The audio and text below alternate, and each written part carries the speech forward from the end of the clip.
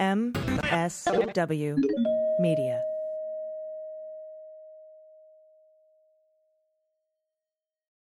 Thanks to Athletic Greens for supporting the Daily Beans. Athletic Greens is going to give you a free 1-year supply of immune-supporting vitamin D and 5 free travel packs with your first purchase. Just go to athleticgreens.com/dailybeans to take ownership over your health and pick up the ultimate daily nutritional insurance. And thanks to Avast for supporting the Daily Beans. With Avast One, you can confidently take control of your online world by helping you stay safe from viruses, phishing attacks, ransomware, hacking attempts, and other cybercrimes. Learn more about Avast One at avast.com. And finally, thanks to Ramp for supporting the Daily Beans. Ramp is a corporate card and financial software suite designed to help you save time and put money back in your pocket. And right now, you get $250 when you join Ramp. Just go to ramp.com/beans. News with swearing. Daily Beans, Daily Beans. Daily Beans, Daily Beans. Hello and welcome to the Daily Beans for Thursday, August 4th, 2022. Today, Alex Jones's attorney accidentally hands over the entire contents of his phone to the Sandy Hook lawyers. The January 6th committee is prepping to subpoena the Sandy Hook lawyers for that phone. The Department of Justice has subpoenaed White House counsel Pat Cipollone and Deputy White House counsel Pat Philbin. The Department of Justice has sued Pete Navarro to hand over all communications he sent and received using a private email account. And President Biden has signed an executive order for Medicaid to pay for out-of-state abortions. I'm your host, Allison Gill.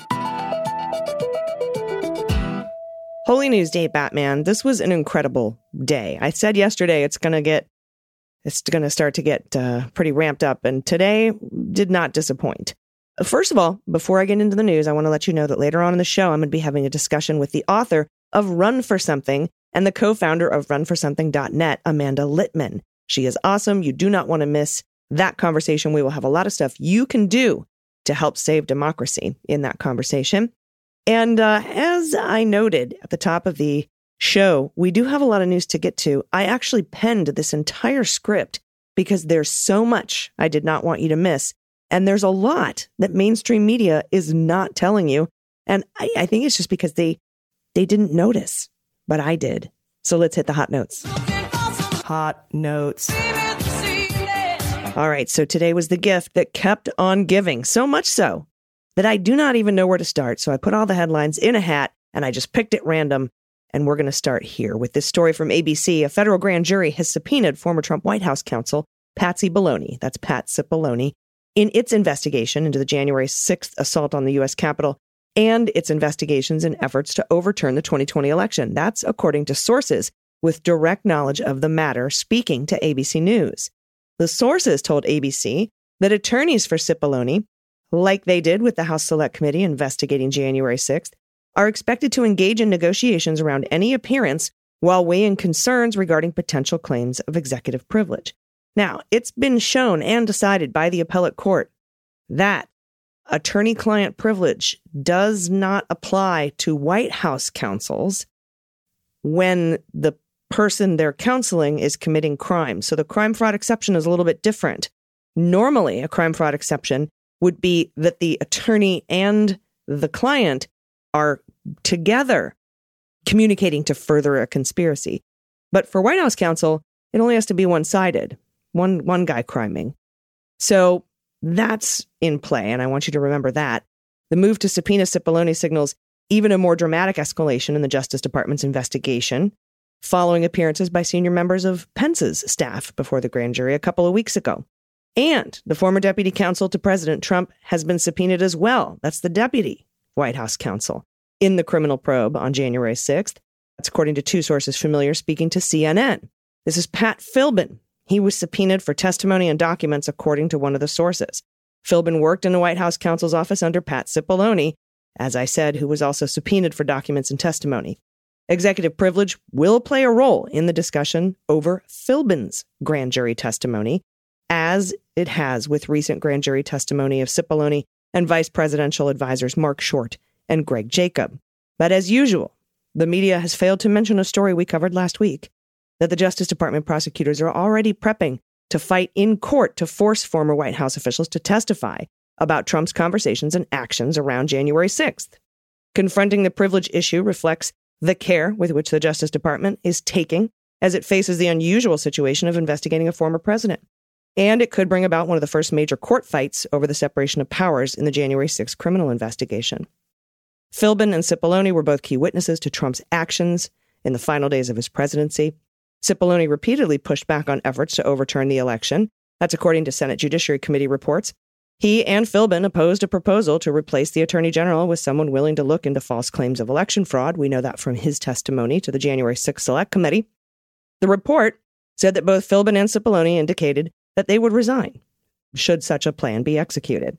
Now, there was also some interesting testimony from Cipollone during a hearing that the media isn't mentioning this either. And this is where he was asked whether it was the president that disallowed Cipollone from joining that meeting on January 4th between Eastman, Pence, Trump, and Jacob and Mark Short. He said, quote, "I did walk to that meeting, but ultimately I did not attend. The reasons for that are privileged." Now, Philbin has already testified about the Capitol attack in a separate probe. Earlier this year, he appeared before the House Select Committee investigating January 6th. And during Cipollone's own testimony before the committee, he told investigators that on January 6th, he was joined by a number of top Trump advisors, including Philbin, in pushing the former president to issue a strong condemnation of the attack. Now, according to Rolling Stone, and I want to point this out too, Trump's prepping a defense to say, hey, my advisors told me to do this. I was taking their advice. I'm not culpable. Much like in his tax thing, he was like, my accountants told me to do this. It's not me. It's them.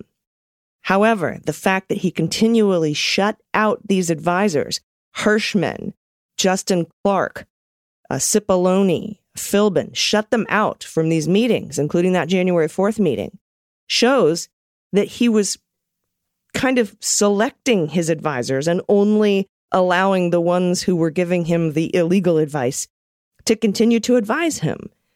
That is an overt act of willful blindness, in my opinion. I am not a lawyer, but that would be my argument to his defense, that he was being advised and he was only following advice. No, you weren't.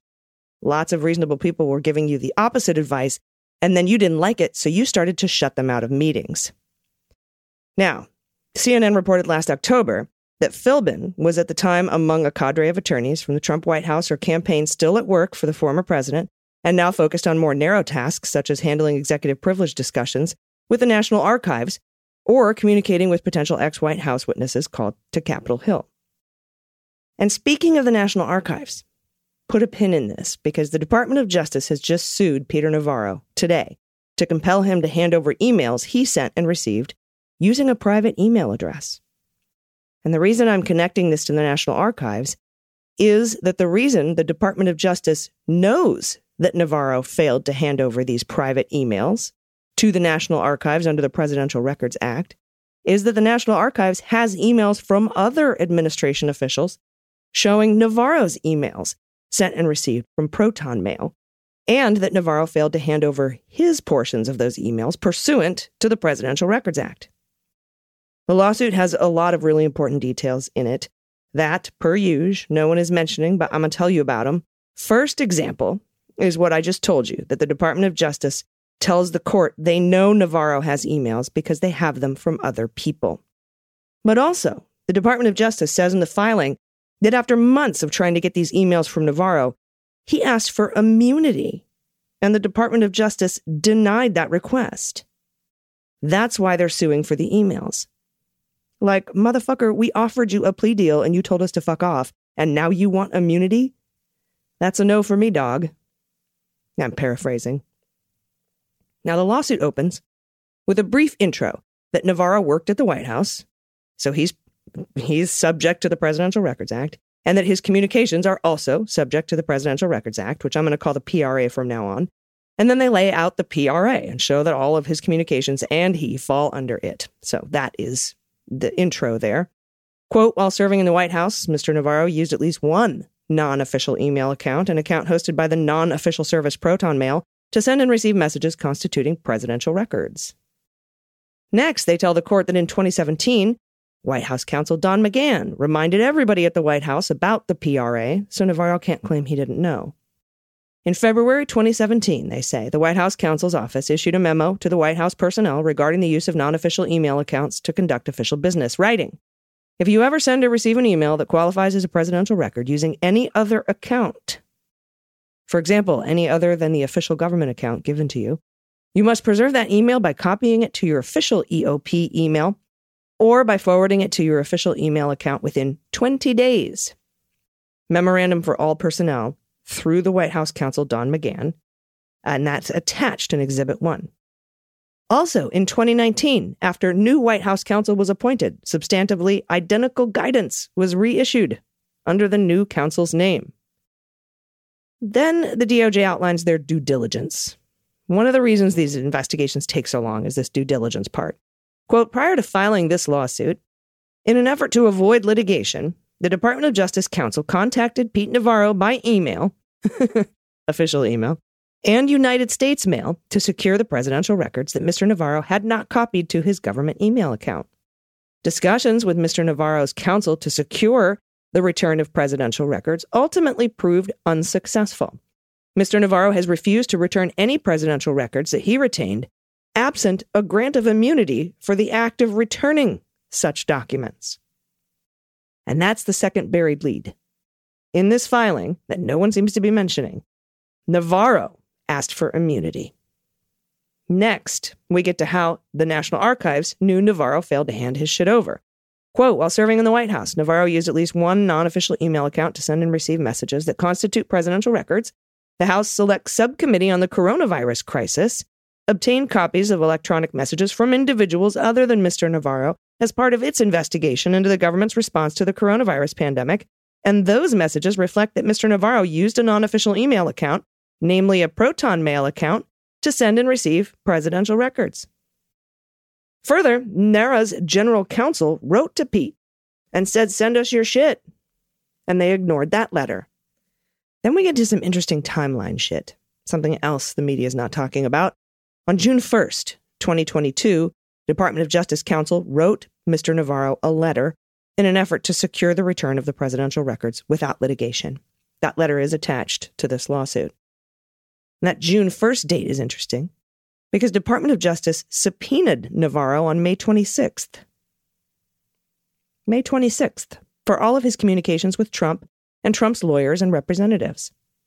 Department of Justice does not mention their subpoena in this lawsuit, but they did give him till June 2nd to comply with that subpoena, and he refused, and they indicted him for contempt of Congress the next day, June 3rd. That the subpoena didn't come up in this lawsuit strengthens my take that the DOJ subpoena for his comms with Donald was targeting Donald and not him. This lawsuit is targeting him. On June 16th, a couple weeks later, counsel from Mr. Navarro contacted the Department of Justice to advise that we were just retained by Navarro as counsel. That's when he got a lawyer, June 16th. Navarro's counsel represented they retained a document review and analysis firm to aid them in evaluating the extent to which Mr. Navarro had PRA records in his possession, custody, or control. So hi, it's 2 weeks later. I'm the lawyer now. I've hired a firm to look through these documents to tell me if any of this shit is subject to the Presidential Records Act. I'll get back to you. DOJ says over the next several weeks, Navarro's counsel provided periodic updates on the status of their search and analysis process. And in order to assist and expedite the search, on July 18th, a month later, NARA's general counsel provided Mr. Navarro's lawyer with a list of search terms. We have all the emails, bro. Let us help you out. Look for hydroxychloroquine. Look for this. Look for that. That will help you find these emails that are subject to the Presidential Records Act. And this is NARA's general counsel, their lawyer. They know what's subject to the Presidential Records Act. Now, NARA requested Navarro prioritize the return of any PRA records responsive to those search terms. They don't list the search terms here. Then a couple days later, in an email, July 22nd, Navarro's lawyer represented that their application of the search parameters that NARA provided had generated about 1,700 documents. 3 days later, on July 25th, Navarro's lawyer estimated that based on their review of these documents, there's about 200 to 250 that were PRA records. Presidential Records Act records. And then, another 4 days later, Mr. Navarro's lawyer refused to produce any of them. to the National Archives unless y'all granted him immunity for the act of returning such records. So, yep, we have them. Yes, we have Presidential Records Act records. Yep, we didn't turn them over. No, yep, we failed to, send them to the official email account in less than 20 days. We'll give them to you if you give us immunity. No. No. Nope. But that's the background. Then there's the counts. Count 1, Navarro has possession, custody, control of presidential records which belong to the United States and under D.C. law, including the law of Rep. Levin, should be recovered and delivered to the United States. Count 2, Navarro has in his possession, custody, and control records which belong to the United States under federal common law. They should be recovered and provided to the United States. The United States should be awarded damages. And then there's the request for relief. First, issue a writ of Rep. Levin authorizing the recovery of any presidential records in the possession, custody, or control of Mr. Navarro. B, issue an order requiring Navarro to cooperate with 1, the official serving and implementing of the writ of Rep. Levin, or 2, other similar order to ensure the return of the records to the United States. C, award damages to the United States as appropriate. D, award plaintiff costs and reasonable attorney's fees incurred in this action. Pay back the taxpayers for this fucking waste of time, you piece of shit. And E, award other relief as you deem just, Your Honor. Then, of course, DOJ actually attached some of the emails it has to show Navarro used a private account. They're back and forth emails between him and a guy named Steve Hatfill, and it's all about COVID response. Most of it is about hyping hydroxychloroquine. I'm kind of admitting that it doesn't work, but we should go with it. Interesting emails. I imagine the Department of Justice will win this suit, though it seems they have enough now to charge Navarro with violating the Presidential Records Act, but they're suing him instead.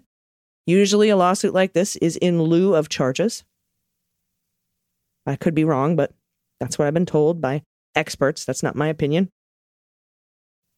We'll see. We'll see what happens. And in other news about idiots refusing to hand over communications, Alex Jones is fucked.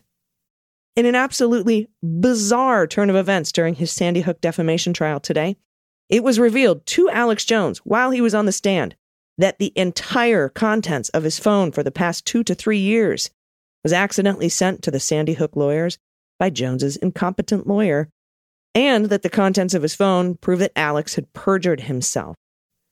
Let's listen to that incredible moment when Jones realizes that not only is he fucked, but so is anyone he communicated with in the past 2 to 3 years. So you did get my text messages, and it said you didn't. Nice trick. Yes, Mr. Jones. Oh. Indeed. You didn't give this text message to me. You don't know where this came from. Do you know where I got this? No. Mr. Jones, did you know that 12 days ago, your attorneys messed up and sent me an entire digital copy of your entire cell phone with every text message you've sent for the past 2 years, and when informed, did not take any steps to identify it as privileged or protect it in any way. And as of 2 days ago, it fell free and clear into my possession. And that is how I know you lied to me when you said you didn't have text messages about Sandy Hook. Did you know that? I told you the truth. This is your Perry Mason moment. I gave them my phone, and then... Mr. Jones, you need to answer the question. No, Did you know this happened? No, I didn't know this happened. But I told you I gave them the phone over. Just answer the question. You said in your deposition, you searched your phone. You said you pulled down the text, did the search function for Sandy Hook. That's what you said, Mr. Jones, correct? And I had several different phones with this number, but I did, yeah. Well, of course. That's why you got it. No, Mr. Jones, that's not why I have it. My lawyer sent it to you, but I'm hiding it. Okay. Mr. Jones? Mr. Jones, please just answer questions. There's no question. Mr. Bankston also only asks questions. Sure. Mr. Jones, in discovery, you were asked, do you have Sandy Hook text messages on your phone? And you said no, correct? You said that under oath, Mr. Jones, didn't you? If I was mistaken, but you got the messages right there. You know what perjury is, right? I just want to make sure you know before we go any further. You know what it is. Yes, I do. I'm not a tech guy. I told you I gave in my testimony the phone to the lawyers before, whatever, and so you got my phone, but we didn't give it to you. No, Mr. Jones. One more time. And please remember, if you need to assert the Fifth Amendment, you can. I need to know that you can do that. But you testified. I could listen to that all day. And I have. I've been watching it over and over. So let's tackle a couple of questions. Was it legal for the Sandy Hook lawyers to use that information at trial? Well, since he was supposed to hand it over in discovery and didn't, which is yet another reason the Sandy Hook lawyers are going to file sanctions against Jones's lawyer. Yes, they can. They can use this. It is legal. Because according to Texas law, the Sandy Hook lawyer received the phone contents over 10 days ago in a Dropbox the parties were using to share evidence during discovery. The Sandy Hook lawyer said, hey, Alex Jones's lawyer, you sent this shit to me along with medical records and your financial information. Did you mean to do that? Please respond. And according to Texas law, the opposing counsel has 10 days to respond. And if they do not, that info is free and clear to use at trial. The Sandy Hook lawyer didn't hear a peep for 10 days. So he went through it all, found instances of Alex Jones perjuring himself during this defamation trial, along with info about his finances that show he had a lot more money than he claimed, more perjury, and found some medical records and told the court he destroyed those under HIPAA, I imagine. Something else I pointed out today on social media, those communications go back before January 6th. And minutes later, Rolling Stone reported that the January 6th committee was already prepping to subpoena the Sandy Hook lawyers for all the information, which I'm sure the Sandy Hook lawyers will gladly make a copy of and send to them. So now, Alex Jones could be on the hook for perjury, and the Sandy Hook lawyers were heard on a hot mic talking about handing the contents of this phone over to law enforcement, provided they don't have it already, from other sources. But Alex Jones' 1-6 communications could implicate the Oath Keepers, the Proud Boys, Ali Alexander, Roger Stone, Steve Bannon, Brennan Stroy, even Trump himself. So I wonder how they're doing today. I wonder what kind of condiments he's throwing at the wall behind the omelet bar at Mar-a-Lago. Pretty fucking epic day for justice. Oh, and by the way, as a divorcee, one excellent footnote to this story, Alex Jones's ex-wife is planning to subpoena those records as well because she says it's clear now that Alex lied to the court in the divorce proceedings about how much money he had. And I hope his ex-wife and the Sandy Hook families and the Department of Justice and the 1-6 committee drag this fucker for every single penny he has and then put him in prison where he belongs. Finally, we had some big primaries yesterday. Top story, Kansas. Fuck yeah, Kansas. I love you, Kansas. Kansas turned out in epic numbers to shut down the Republican initiative to remove abortion rights from the state constitution, and the measure lost in a landslide, nearly 60-40. Well, actually, the measure won with the no vote. But you know what I mean. That's including people who were sent false information by the Republicans telling them a yes vote would save abortion access when it was a no vote that would do it. I wonder what the numbers would look like if the Republicans hadn't outright lied to voters. But in my sister state of Arizona, Fincham, an election denier, won the Republican primary for Secretary of State. Carrie Lake is said to be the projected winner for the Republican gubernatorial nomination. She'll be going up against Katie Hobbs, which I think probably makes for an easier race. And that douche nozzle, Blake Masters, he stepped on the ball. He won his primary, and he'll run against Mark Kelly for U.S. Senate. I hope these victories of Trump-backed and election deniers make these elections easier for Democrats to win in the general. And the Republican, Peter Majere of Michigan, one of the reps that voted to impeach Trump, lost his race to a Trump-backed candidate. But that makes that race lean Democrat in the general, because he would have been harder to beat. Dems put money behind the Trump-backed candidate in hopes to face them in the general instead of the other guy, and it appears to have worked. And some people are weird about this. I'm not actually concerned about this tactic, given Republicans get Russian money and run full-on fake candidates to siphon votes from Democrats and are even getting arrested for that shit. It's not the absolute high road strategy, but it is a legal strategy, and democracy is on the line here. So it is what it is.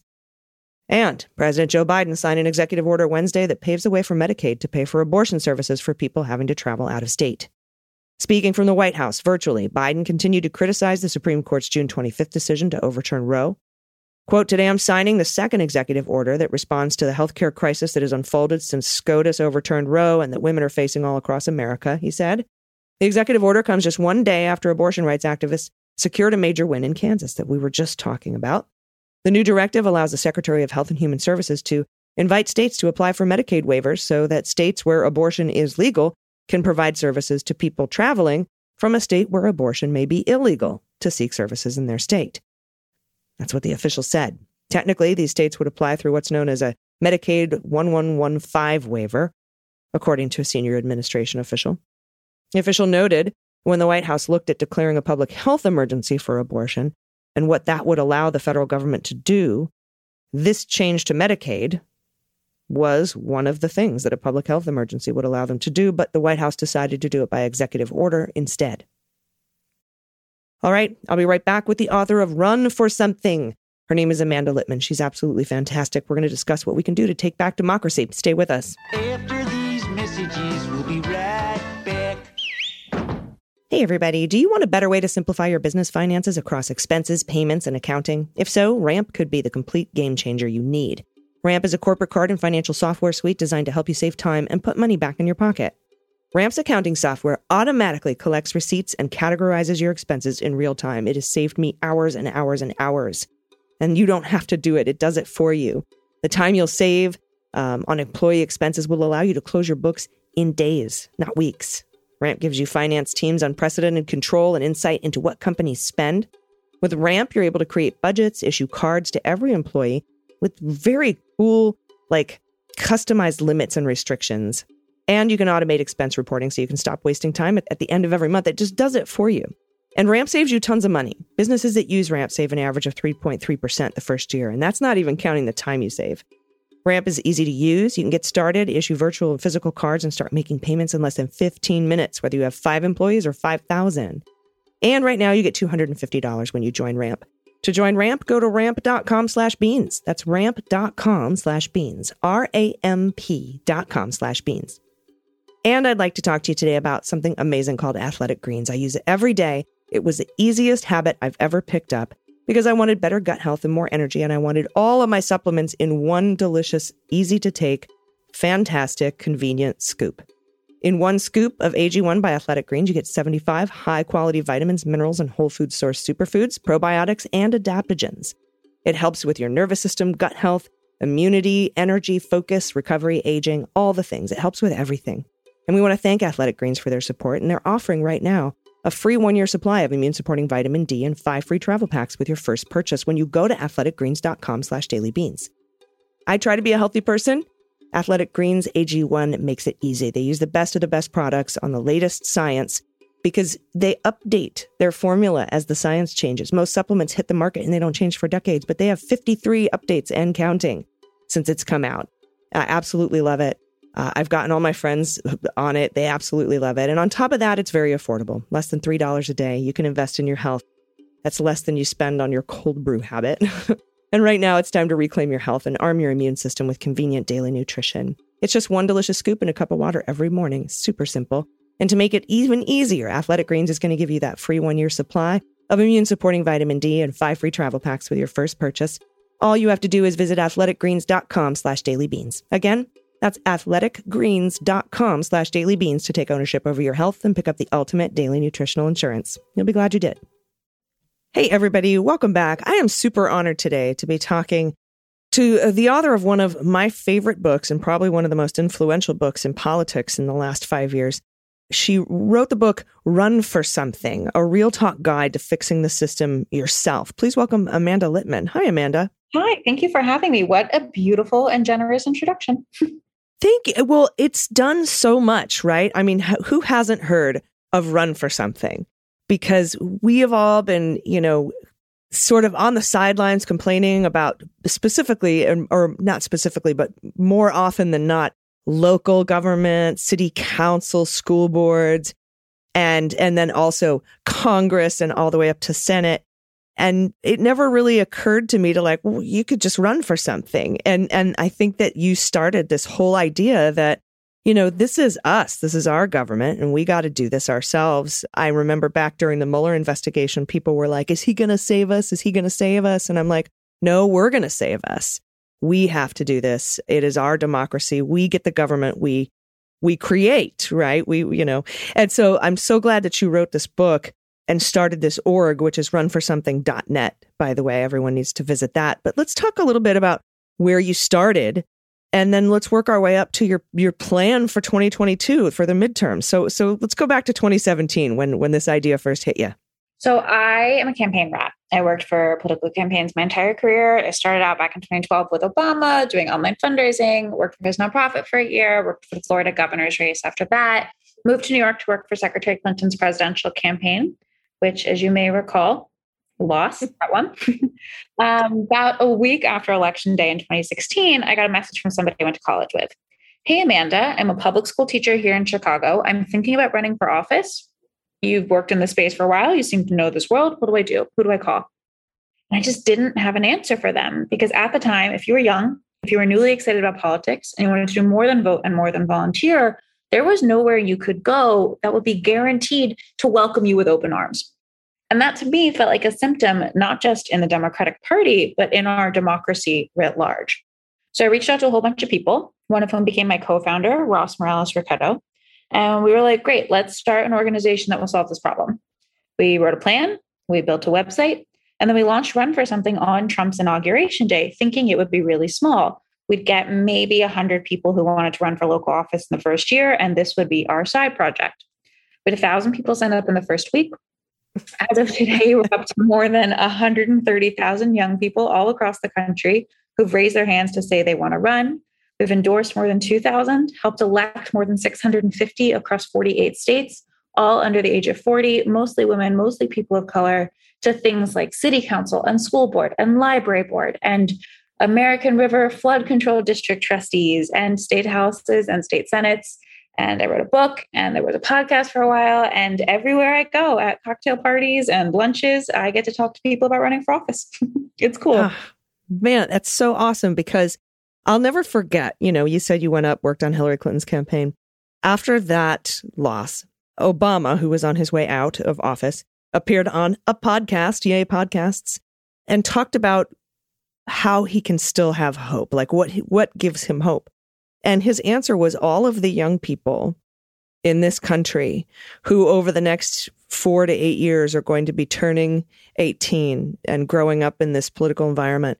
Those young people, I think, are the future. They're going to wash over this country, he said, like a wave of hope. And so taking that sort of forward thinking in combination with reaching out to young people to encourage them to not just vote, but to be voted for and to run themselves, I think was truly visionary at the time. And I think that's why you saw, you'd think you get 100 people, now you're in the six figures. And it really helped us in 2018 with the blue tsunami, I might say, helped us again in 2020. And now talk a little bit about how, what your strategy is for 2022, not just in these local races, which are so very important. I talked to a lot of people running for local water boards and city council, because that's where the rubber meets the road, right, is where you live. But also for Congress and for state houses, because I think our state legislatures are going to be hugely important in the future, especially considering that SCOTUS, this Gilead's extreme Supreme Court, which is a national security threat, is going to be hearing a case called Moore v. Harper, where it could be left up to state legislatures to decide who gets to be their candidate, not the voters, but the state legislators. And those sorts of races are critically important. So I can't imagine the scope of what you're looking at in 2022, but I'm interested on how you're tackling this. So we are expecting to endorse about 700 candidates this year. We're already up to about 550. We have a couple more classes coming. They are in 48 states. Good thing to remember is that there are elections basically everywhere this year. And about half are running for state house or state senate. About a third are running for municipal office, another 20%-ish, a little less, running for for school board or education offices, and the remainder running for things like judges or DAs or sheriffs or sort of legal roles. we really wanted to think about a couple buckets of work going into 2022. One was making sure we're running really great candidates for state ledge, especially in places not just where we can flip them in 2022, but where we can lay the groundwork to flip them in 2032 and 2042. Thinking long-term about what sustainable power looks like. And that's definitely kind of a hot take in the Democratic Party of, thinking a little bit more long-term, but that's the point of what we're doing, is to try and engage for what happens next. The second thing we really wanted to focus on was school board races. We have seen the far right engage on these elections in a way that's both unprecedented and have they been doing it for a long time? It's a little bit of both. The amount of money that they're spending is pretty unprecedented. The far right and the Republican Party has always seen school board races as a training ground, both for candidates, but also for activists. The best way to get someone fired up about politics is to mess with their kids' schools. So in everything from, during COVID, the most controversial parts of COVID during mask mandates and school closings and openings and the like, now thinking about LGBTQ equity in schools and what kind of books kids are reading and how safe or not safe they are. We want to make sure that there's really good school board candidates to give people an option. So in particular, one of my favorite examples here is we're working with a candidate, Danielle Helzer, for Nebraska State Board of Education. Danielle is running against a Republican opponent who doesn't really believe in like a comprehensive sex education curriculum for the state. That's being funded in part by major Republican elites across Nebraska. This is part of reproductive health, is making sure that kids understand, and teenagers in particular, know how their bodies work and how they can take care of themselves and how they can have safe sex. She's ready to fight for that. Her opponents are not. And then we're really thinking about election administration and democracy. So a big part of that program is making sure there's pro-democracy candidates running for things like city council, but also county clerk, election administration roles, depending on the state and the county. These are all run by a variety of positions. So we really wanted to make sure that there are folks who are not just not Nazis, which is a real problem, but in particular, competent pro-democracy, pro-voter leaders who can really ensure that our elections are run fairly and that every voter has access to the polls. It's a bunch of work, and it's really exciting to get to see it start to pay off already. Yeah, it's got to be like some of the most rewarding work that you can possibly think of. I want to drill down on something that you mentioned about the sort of instant gratification of voting in one election versus planning ahead for 3032, for example. Because as you said, that is not something that Dems generally do. We generally get riled up over something right then and vote. And then if we don't end up getting the things that we wanted, we get very despondent and disillusioned and then maybe don't vote again because it didn't happen right then. And this is something that Republicans have excelled at, these long games where for decades they've tried to overturn Roe, for decades they've tried to gerrymander, and these are like super long-term plans. How do you convince somebody who's young that, and these are young folks who are so used to getting what they like, getting instant results. Prime life, if you will. Right. And it's not a bad thing. I'm not saying that this is bad. It's just different, right? Because they get so much data and so much information, way more than I did when I was their age at once. And it's, they have a lot to work with, and that kind of, they can make things happen very quickly, but that's not really how democracy works. And that's kind of the appeal of autocracy that Republicans run on, is like, well, look, nothing gets done. So we need a dictator to just do stuff. What's that like, that sort of interaction to be like, no, this is going to be like a lifetime project? For us, I think that's why we focus on local politics and local elections so specifically, because while Congress moves slow, sometimes they do stuff, sometimes they don't, but they move slow. And, the White House is managing an executive branch in a federal government that is millions and millions of people big. On the local level, you can win an election, legislate, and then live the impacts of that legislation within a year or 2 or 3 years. Just this week, and thanks to the part of the leadership of a state senator we helped elect in 2018, Andrew Gennardis, who is now going to be my representative in the state Senate, they turned on speed cameras 24 hours a day here in New York City. That didn't exist before. And it was one of the things that he ran on and then helped lead on and is now living through. He's going to drive, hopefully not speeding, speed cameras that he helped make happen. It is, I think, a really beautiful way to see the impact of governance on the local level. And I think helps restore faith and trust in the process. The other piece here is we always remind folks, the leaders that you see on the national scale today, pretty much to a T, got their start locally. Barack Obama got a start as a state senator. Bernie Sanders got a start as the mayor of Burlington, Vermont. Almost all of them, basically every politician you like, with a very few exceptions, got their start locally. So this is not uncommon. This is how it's done. And that's not to say you should wait your turn. It's to say that politics is something that, like everything else, takes practice and time and skills to be good at.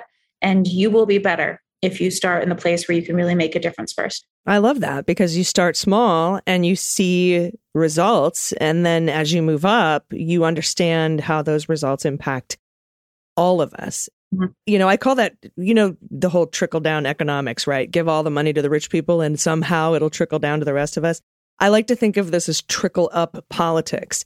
You start at the local level, and that impacts every level going all the way up to the national executive and Congress, the U.S. Congress. And I think that that's such a perfect way to do it, especially, young. You start young. You want to see those results. You can get those results when you do these things locally, and how big an impact these state houses and state legislatures are going to have on just simply how we count votes.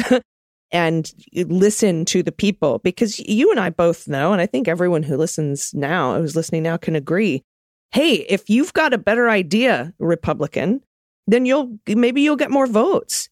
But if we don't count the votes for what the people actually want, which could end up being what state houses and state legislators do, then we aren't really living in a democracy at that point. And so I think what you're doing is amazing, and it's got to be a lot of hard work. And I want to know if you could tell people how they can help support this organization, because it takes a lot. There's 3 things your listeners can do to get involved. The first is run for office. If you're the kind of person that listens to this podcast, you're the kind of person to think about it. We have information up on our website, runforwhat.net, and also go to runforsomething.net, where you can look up your address, your information, see what offices are available to you in 2023 or 2024. You'll then start getting information from our team just about how to start thinking about your campaign. You'll join a call. Maybe you'll read some of the materials. Maybe you'll buy the book. Take it on your terms. It's not a commitment. It's just saying you want to learn a little bit more. Second thing you can do is volunteer for a local campaign. You talked about trickle up politics. This also works in elections. We've actually done research on this. Your doors knocked for your local race, whether it's a school board or a state legislature, will also help the rest of the Democratic ticket. And in fact, you might be the only Democrat or one of the few Democrat voters or volunteers knocking doors in your area, because the maps for where the congressional races and the Senate races and the governor's races need to be strategically present, and where we really need to win the state legislative races and school board seats don't always overlap. But you can really gin up the turnout for the entire ticket in your community. So go knock doors for a local race. We have every Run for Something endorsed candidate on our website. You go to runforsomething.net. and you can find one near you. Third thing you can do, every donation matters. We're trying to build something big. We're trying to build it fast. And we're trying to make it last. So if you can show up, you can give $1, you can give $5, you can make it monthly. Again, runforsomething.net/donate is where you go. Awesome. Thank you so much. Yeah. And I think a lot of people don't realize if you're knocking doors for water board, you get that cool person out to the poll. They're going to vote for your candidate for water board, your candidate for city council, the judge that you want them to vote for, the congressional legislator for state house and assembly that you want, and all the way up to president, if that's what's on the ticket that year. And I think that sort of, again, that trickle up politics, that bottom up, just we the people. I think it's awesome. And I appreciate all that you're doing. Everybody grab the book. It's called Run for Something, a real talk guide to fixing the system yourself. It's so important we get involved. I appreciate your time. Amanda Litman, thank you. Thanks for having me. Everybody stick around. We'll be right back with the good news. Hey, everybody. It's AG. And as you know, online security is necessary to keep your private information secure. Trust me, I know. I use Avast. Avast has been a global leader in cyber protection for more than 30 years. It's trusted by over 435 million users and prevents over 1.5 billion attacks every month. Avast empowers you with digital safety and privacy no matter who you are, where you are, or how you connect. You can enjoy the opportunities that come with being connected on your terms. Avast's new all-in-one solution called Avast One helps you take control of your safety and privacy online through a range of features. Because Avast believes essential protection should be available to everyone, there is a free version of Avast One, which still includes award-winning free AV, free VPN, free firewall, and much, much more. You should start using Avast today. Avast's privacy features keep your identity and actions hidden. Avast security solutions stop malware, phishing attacks, virus attacks, ransomware, plus Avast performance products clean up and speed up your devices, making your life safer, easier, and saving you time. Avast has so many features I've been looking for, including that firewall protection, which helps keep my personal information secure and prevents attacks that seek to access my computers and steal my data. I also enjoy their PC speed up. That's the optimization thing they do in the background that optimizes my apps, speeds up my whole PC. Thanks to Avast for supporting the Daily Beans. Confidently take control of your online world with Avast One. It helps you stay safe from viruses, phishing attacks, ransomware, hacking attempts, and other cybercrimes. Learn more about Avast One at avast.com. Hey everyone, it's AG from Mueller, She Wrote and the Daily Beans. And Steve Pearson from the How We Win podcast. We're bringing together some of our besties for a live super pod to raise money for the How We Win Fund and elect Democrats in November. Featuring us, of course. The hilarious Frangela duo. Ben and Brett Mazelis from the Midas Touch podcast. And the one and only Kathy Griffin. Join us on Monday, August 22nd at Largo in Los Angeles. Go to howwewinlive.com and get your tickets now. That's howwewinlive.com.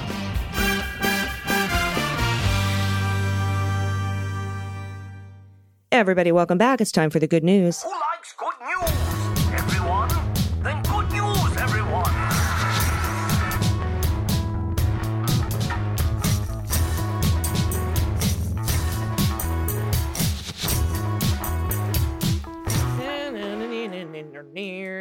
Good news, good news. And if you have any good news, confessions, corrections, pod pet pics, misheard song lyrics, Halloween photos, anything you want to send in, if you got a small business you want me to give a shout out to, please send it to us at dailybeanspod.com and click on contact.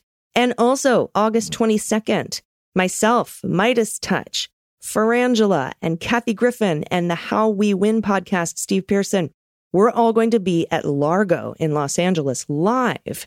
And that's, again, August 22nd. And the cool thing, every single dollar you spend on a ticket goes toward the How We Win Fund, which is a great fund where they've taken all of the data and information and figured out where your dollar gets the most bang for its buck for Democratic candidates in the midterms. So just go to howwewinlive.com for tickets. You can also donate there if you don't want to come to the show or you can't come to the show. It's the How We Win Fund, and you can go to howwewinlive.com for tickets and info. Largo, Los Angeles, August 22nd. It's going to be badass. First up from Rick, pronouns he and him. Thank you for converting the fucketry and fuckery of politics into something baitly palatable. You're welcome, Rick. This feline is Cleopatra, Cleo, and she is queen of all that she sees. The canine is Ziggy Marley, Stardust, a pound puppy, and the most awesome little mutt ever. We don't know what he is, but I think he is. And I'm going to guess here. Oh, but first of all, look at that beautiful calico. I had a cat with that coloring. It's so rare. It's like this gray with little orange creamsicle swirls in it. We had a cat named her name was, I remember her name. We called her Emma Sue, but her actual name was MC, which stood for Mumford's Cat, because we had a dog named Mumford. And we decided that it was Mumford's cat, so we called her MC, which morphed into Emma Sue, and then just Emma. And then the dog, oh my God. I wish Dana was here to see this dog. Meh. So adorable. I'm going to guess Poodle Wheaton. Kind of something tall in there. I don't know. You'll have to do a doggy DNA, Rick, and let me know what's in there. So adorable. Next up from D, she and her at gooddeeds_D on Twitter. Hi, Beans Queens. Let me start by saying how much this podcast and other MSW podcasts help keep me informed. Thank you for that. Last night, August 2nd, after the results for the Kansas referendum to remove the right to an abortion from their state constitution failed, my creative juices started flowing, and I knew I had to make a shirt in honor of my birth state, Kansas. I created 4 different designs of shirts to honor this monumental vote for choice. I have a very small online business, and I'll be making a donation to organizations supporting the right to choose in the coming weeks from the sale of these shirts. I've already sold 2. I would love to send one to your team. Please let me know your sizes for anyone interested in receiving one, and I will get them shipped to you. They are unisex, 100% polyester, because I do not do an iron-on of the design, but use sublimation, which causes the ink to infuse into the fabric and become part of it, so the design lasts longer. They are for sale at my website at www.bakedfish.fun. Okay. bakedfish.fun. For my Pod Pet tax, I give you our sweet kitty Stormy, who is a Manx Siamese mix. I love Manx. He likes to think he's king of the universe. Of course he does. Thanks again for keeping us informed, and look at this cross-eyed baby. That's what I love about Siamese, is their little eyes. They're so goofy. Oh, what a sweet, sweet baby. All right, let's see. There's no place like home to row the vote with a ruby slipper. Beautiful. Row, row, row the vote with the sunflower. Oh, these are beautiful. These are so, so beautiful. If anybody wants any of these shirts, we wear a medium, by the way, D. And if you want to send them to us, there's an address at dailybeanspod.com. We have a P.O. box. The website, again, is baked fish. Like, you know, don't fry fish, you bake it. bakedfish.fun, F-U-N. These are so great. Thank you for making these. Congrats on your home state. Andy, no pronouns. So the other day, I was texting a friend about Kimberly Guilfoyle, and it autocorrected to Kimberly Golf Pile. Considering how Ivana ended up somewhere off the front 9, it makes perfect sense. Pet tax is Groot, with the love of my life, who happens to be a 3-year-old pug. Oh, walks with Groot. Look at Groot. So adorable.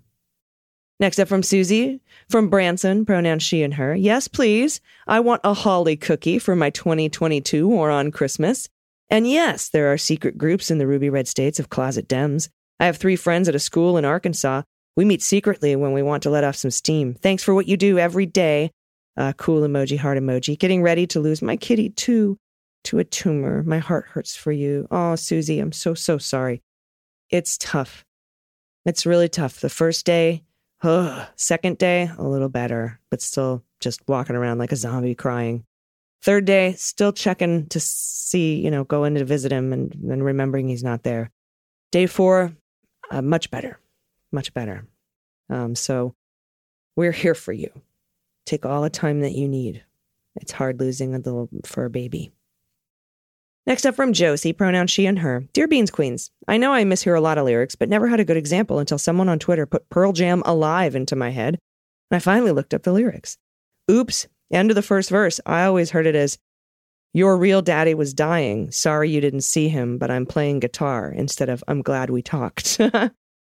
Somebody made a comment on the official YouTube video for Alive. Yeah, Eddie is the only lead singer of a Big 4 grunge bands who is still alive. So the song, one of my all-time favorites, is also prophetic. I'm still alive. Pod Pet. I think my favorite was Jeremy. And it hit me with a surprise laugh. Yeah, drop it open. Just like the day. Oh, like the day I heard. Oh, it's just such a good song. And it's fun to sing like him, isn't it? He's got such a distinct voice. Him and the 4 non-blondes lady. And a try. Oh my God, do I try? They're just fantastic. My Pod Pet tax. My now 28-year-old Hanoverian Pookie, who is, at this photograph, is only 26, but already fully dusted with powdered sugar. This is a horse. Okay, I'm like 26. Okay. Hanoverian horse, Pookie. Thanks to Marissa Rothkopf for the new nomenclature for old people gray hair. Yes, dusted with powdered sugar. I saw that on Twitter, Josie. It was so perfect. Look at the beautiful baby. Oh, I like that stripe down the back. And the blaze and the socks. What a beautiful baby. Thank you for sharing. It's a good boy horse. And thank you for the walk down Pearl Jam memory lane. Sorry for the sorry for the singing. Nobody really needs that. But, sometimes it just has to be done with such a unique voice. And these shirts, again, for Kansas, incredible. You can get them at bakedfish.fun. And your aminals there, Rick, are just absolutely gorgeous. And don't forget to pick up your tickets or donate. HowWeWinLive.com. August 22nd, Largo in Los Angeles. Me, How We Win, Steve Pearson. Midas Touch, Frangela, and of course, the inimitable Kathy Griffin, who is just seriously one of the coolest people on the planet. All right, everybody, that's the show for today. I'll be back tomorrow. What kind of news is going to happen tomorrow? You fucking got me. Let's see. I bet we're going to see that January 6th subpoena for Alex Jones's phone faster than we think. I was like, all right, let's see how fast the January 6th committee can whip up a subpoena for that phone. I think it's going to happen. I think we're going to see one from his ex-wife. And I think they're going to hand that shit over to the Department of Justice. That's an incredible bunch of evidence. 2.5 to 3 years worth of Alex Jones communications. He was at that January 5th rally at Freedom Plaza. Remember when Trump was opening the door of the Oval Office so he could hear it? Thinking, yeah, they're going to be fired up tomorrow. And then the next day saying, let them have weapons. They'll march to the Capitol. He knew exactly what he was doing. All right. I will be back tomorrow with more news. We'll see what it is. Until then, please take care of yourselves, take care of each other, take care of the planet, take care of your mental health, and vote blue over Q. I've been AG, and them's the beans. The Daily Beans is written and executive produced by Allison Gill with additional research and reporting by Dana Goldberg and Amy Carrero. Sound design and editing is by Desiree McFarlane, with art and web design by Joelle Reeder with Moxie Design Studios. Music for The Daily Beans is written and performed by They Might Be Giants, and the show is a proud member of the MSW Media Network, a collection of creator-owned podcasts dedicated to news, politics, and justice. For more information, please visit mswmedia.com. MSW Media.